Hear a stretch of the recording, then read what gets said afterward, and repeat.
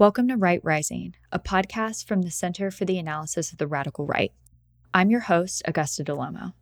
Today I'm joined by Dr. Alexander Ross, an adjunct professor in geography at Portland State University. He's here with us today to talk about why geography in the places and spaces the radical right operates matters. Alexander, thanks for being here. Oh, thanks for having me, Augusta. So let's start off with, why is geography important when studying the radical right?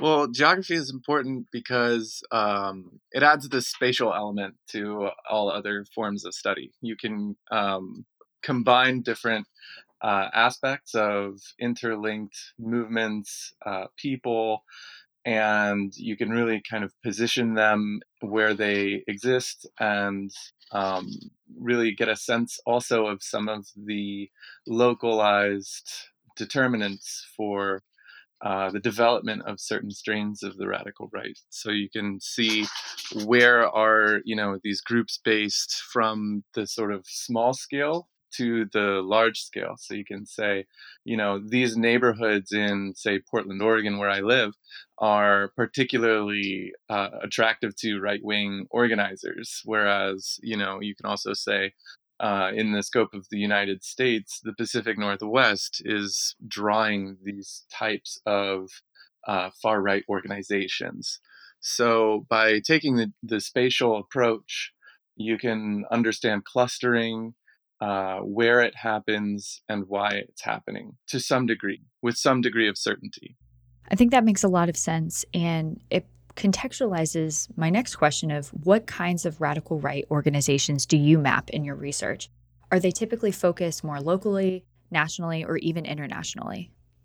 So I do a little bit of both. I usually take a multi-scalar approach. So I'll look locally to my area in Portland, um, but I'll also kind of zoom out and get a broader look. For example, recently I've been researching the vigilante counter demonstration actions and intimidation, harassment, and violence against recent anti-racist protests throughout the United States. And so doing that, we're able to look into statistical probabilities and correlations between vigilante attacks and manifestations and local spatial variables. For example, whether or not this state has open carry laws. And I take those kinds of approaches on an international scale, looking at voting patterns in particular. So correlations between voting patterns and demographics, including different kinds of religious indicators, human development indices, and so forth. So I'm tracking the growth of the international far right in terms of populist radical right parties and right wing um, authoritarian conservative regimes around the world, as well as localized manifestations of right wing violence in the United States. And how do you do this in practice? What kinds of cartographic tools do you use in your research? Again, for our listeners, they may not be super familiar with what geography as a field is. So what kinds of tools do you use to actually conduct this research? Well, so people have actually gotten mad at me a little bit because I just usually rely on open source tools, which can be a little bit rough for the viewer sometimes. It's not, as polished as. So when you say an open source tool, what does that mean? So for cartography, for example, I'll use a tool called QGIS, which you can just download off the internet. It's free.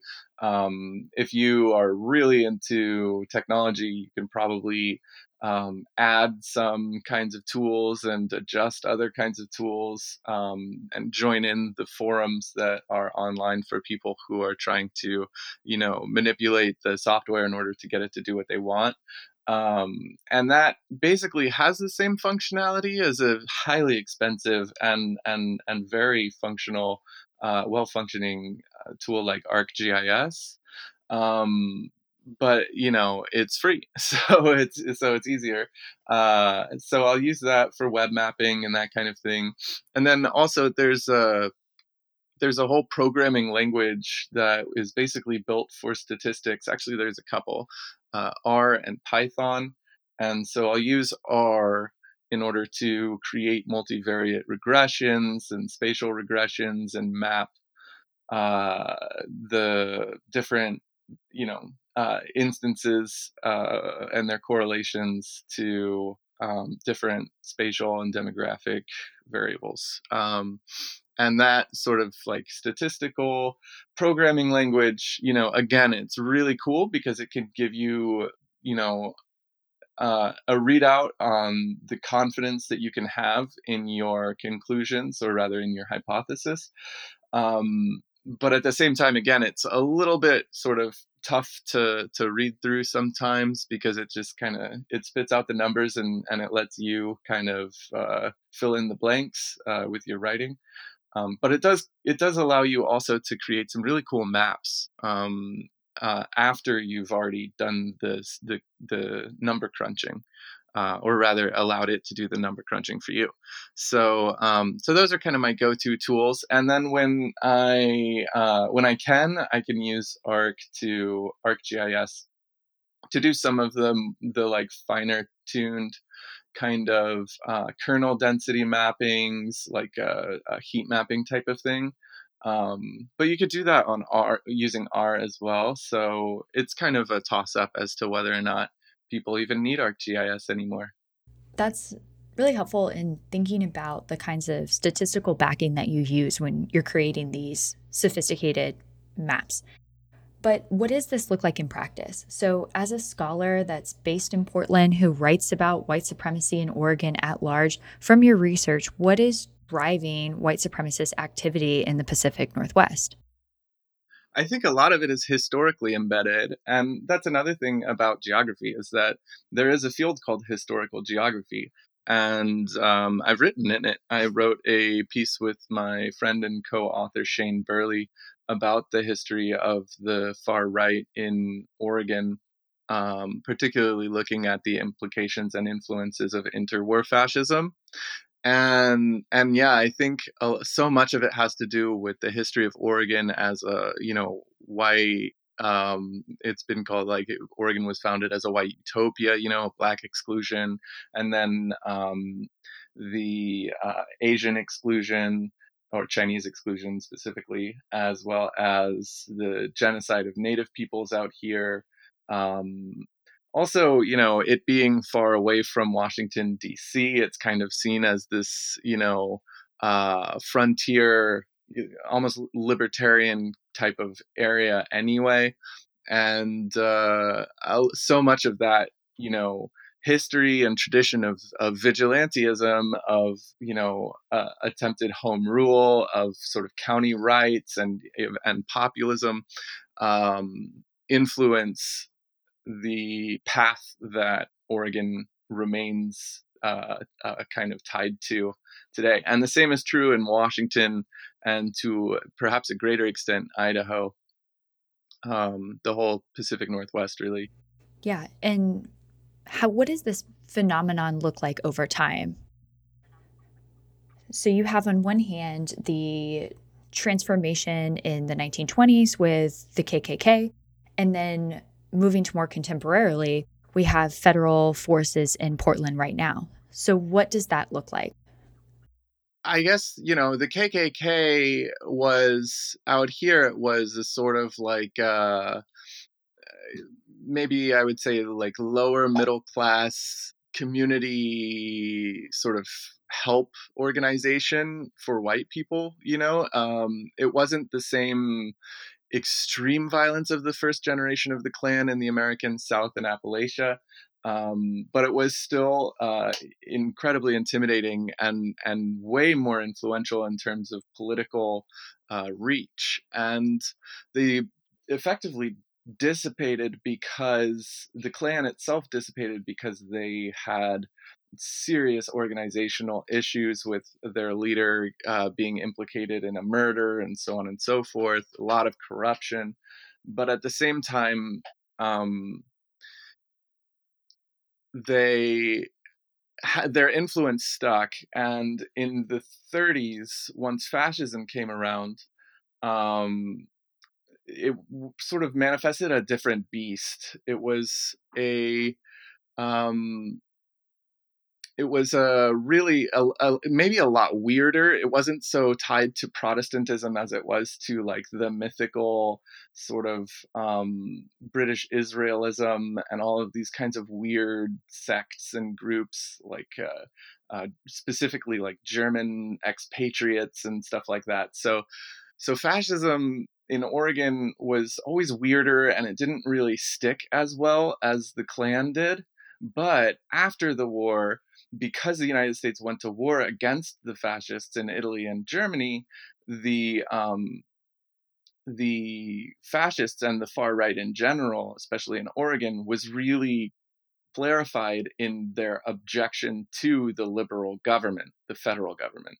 And that is, especially when civil rights came around, really the turning point where the far right sort of becomes militiaized.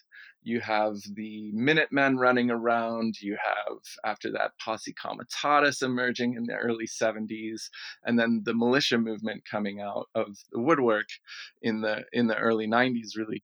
And it was that kind of turning point of World War II that transformed the United States and really sort of distilled a far right that opposed the federal government and sort of saw the Pacific Northwest as the place to regroup, right? As the readout against multicultural liberalism and the sort of the breeding ground for white power. And so you have in the 80s, this big skinhead movement, fascist skinhead movement in Portland, going into the 90s. And then you also have these big militias cropping up with these, bizarre ideas that the real Jews are descended from, Anglo-Saxons, and people who call themselves Jews are the spawn of Satan and stuff like that. So yeah, I guess to sort of give the blurb or the one sentence thing, it's like fascism was this weird warped mirror that transformed the far right into a bizarre representation of itself that then became almost hegemonic after and for the reason of the United States going to war against the fascists, and thus sort of drawing a line in the sand that they could use to oppose liberal governance and support a kind of white male sovereignty.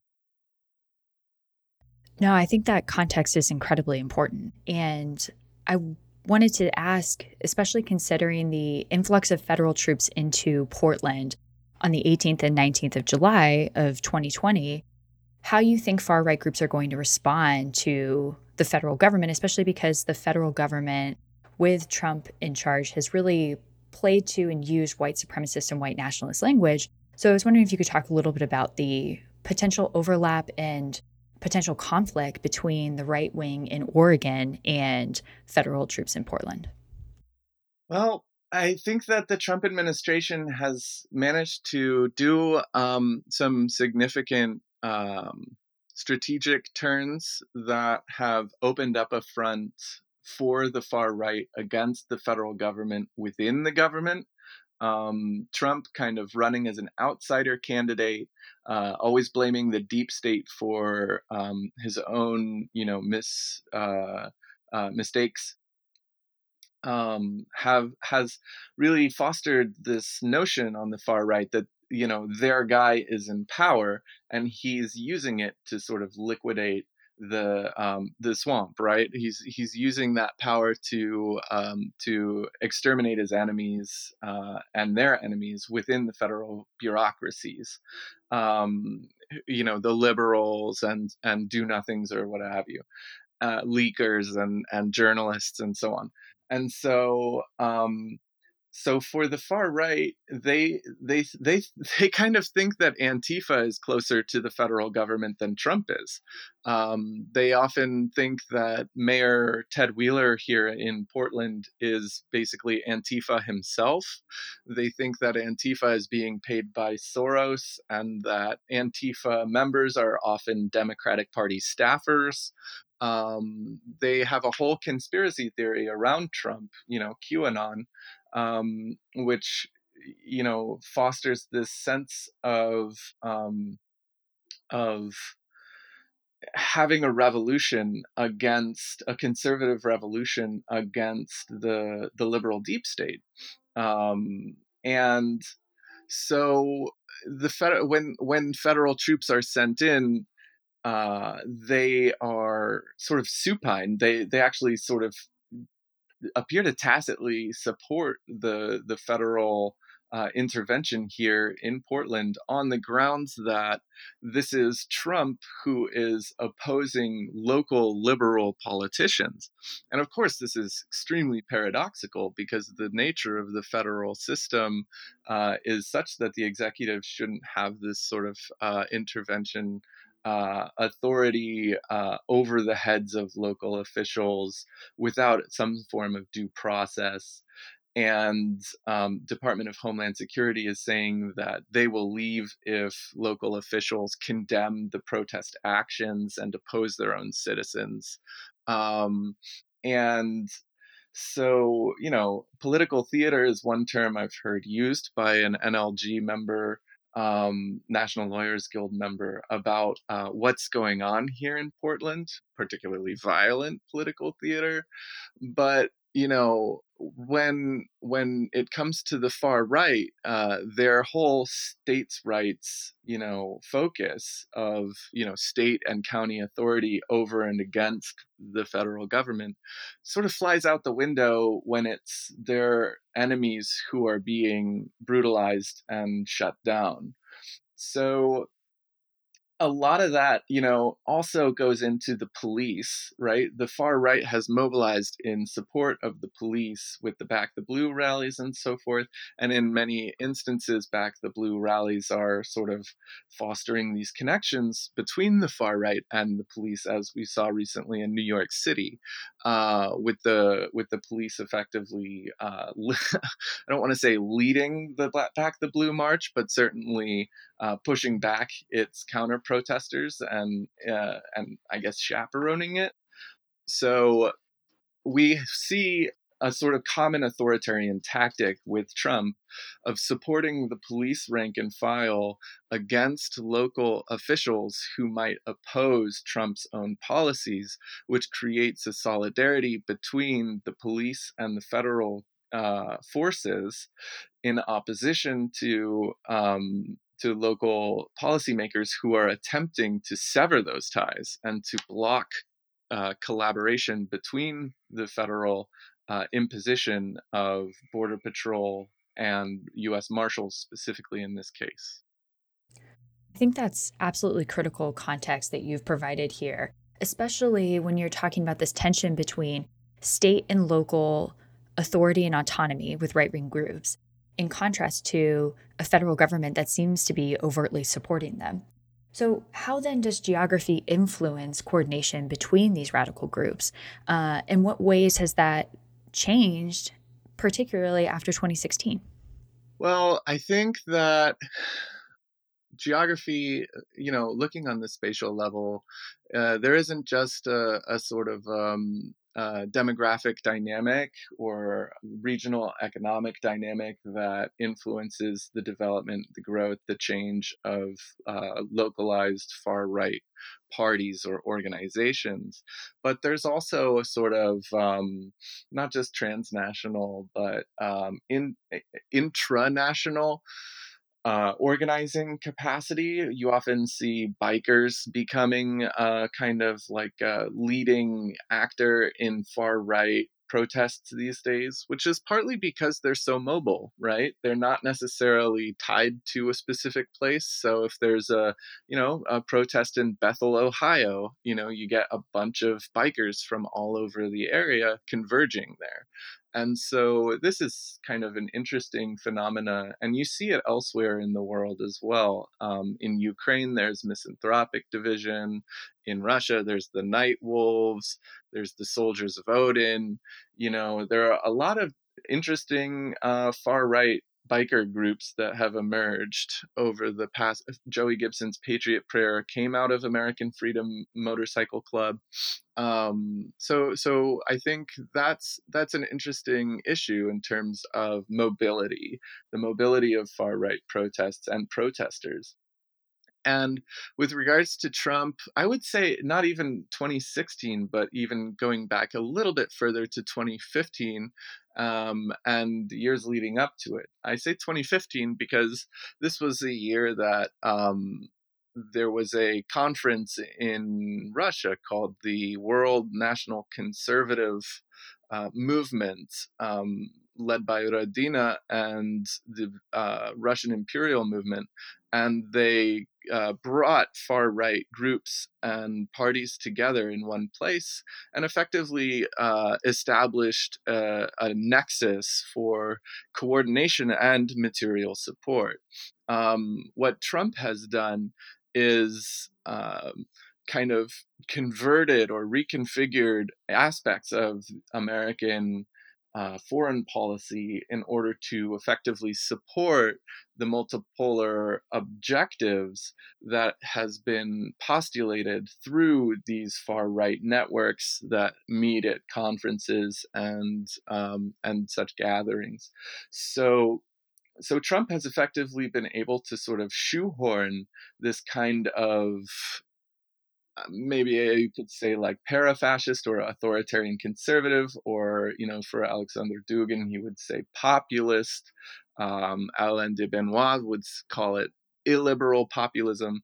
But anyway, he has been able to sort of privilege those forces, as well as the economic and political machinations that sort of stimulate them, and they themselves are then able to sort of convert that capital, whether it's political capital or actual capital or social capital, into their organizing efforts in locally. And so we've seen groups all over the world growing as a result that sort of lie on the authoritarian part of the axis. Some of them are even somewhat left-wing, Duterte and people like that, but they're all extremely authoritarian, and that's the sort of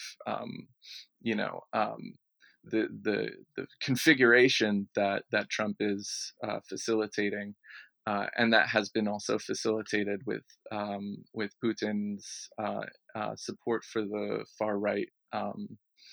So there was one more thing. Oh yeah. Also, we've seen, the extreme right, members of the extreme right, from the U.S. group The Base to the Brazilian Integralistas, actually finding refuge in Russia. So the scope of far right geographical matters also includes that form of sort of locating sanctuary for violent fascists. So I guess that would be three things really. The first is local groups integrating using these kinds of conferences and tactics. The second would be this so-called geopolitical axis that Trump has helped facilitate, which sort of includes those kinds of far-right actors that are involved in the first. And then the third, I suppose, would be a kind of transnational solidarity, which pans out to violent fascists finding sanctuary in far-right states in a way that I don't think that they had before. Alexander, those are absolutely critical takeaways. And thank you so much for summing up such a complex and disparate topic in three ways that radical right groups are now organizing. So where can people find you on social media? Can they find you on Twitter? Where can we read more about the kinds of projects that you're working on? Sure. Thank you for having me, Augusta. I'm at A Reed Ross on Twitter, and I'm working on the geographies section of the Center for the Analysis of the Radical Rights website, and uh, I'm working on finishing this book that I've been trying to get out the door for like 10 years now about populism and the sovereignty of the people, looking historically at the sort of long range development of populism. So, so hopefully that will come out by the end of the year. Fantastic. We will all definitely be looking forward to reading that when it comes out. So thank you again, Alexander, for being here. This has been Right Rising, a podcast for the Center for the Analysis of the Radical Right. See you all next time.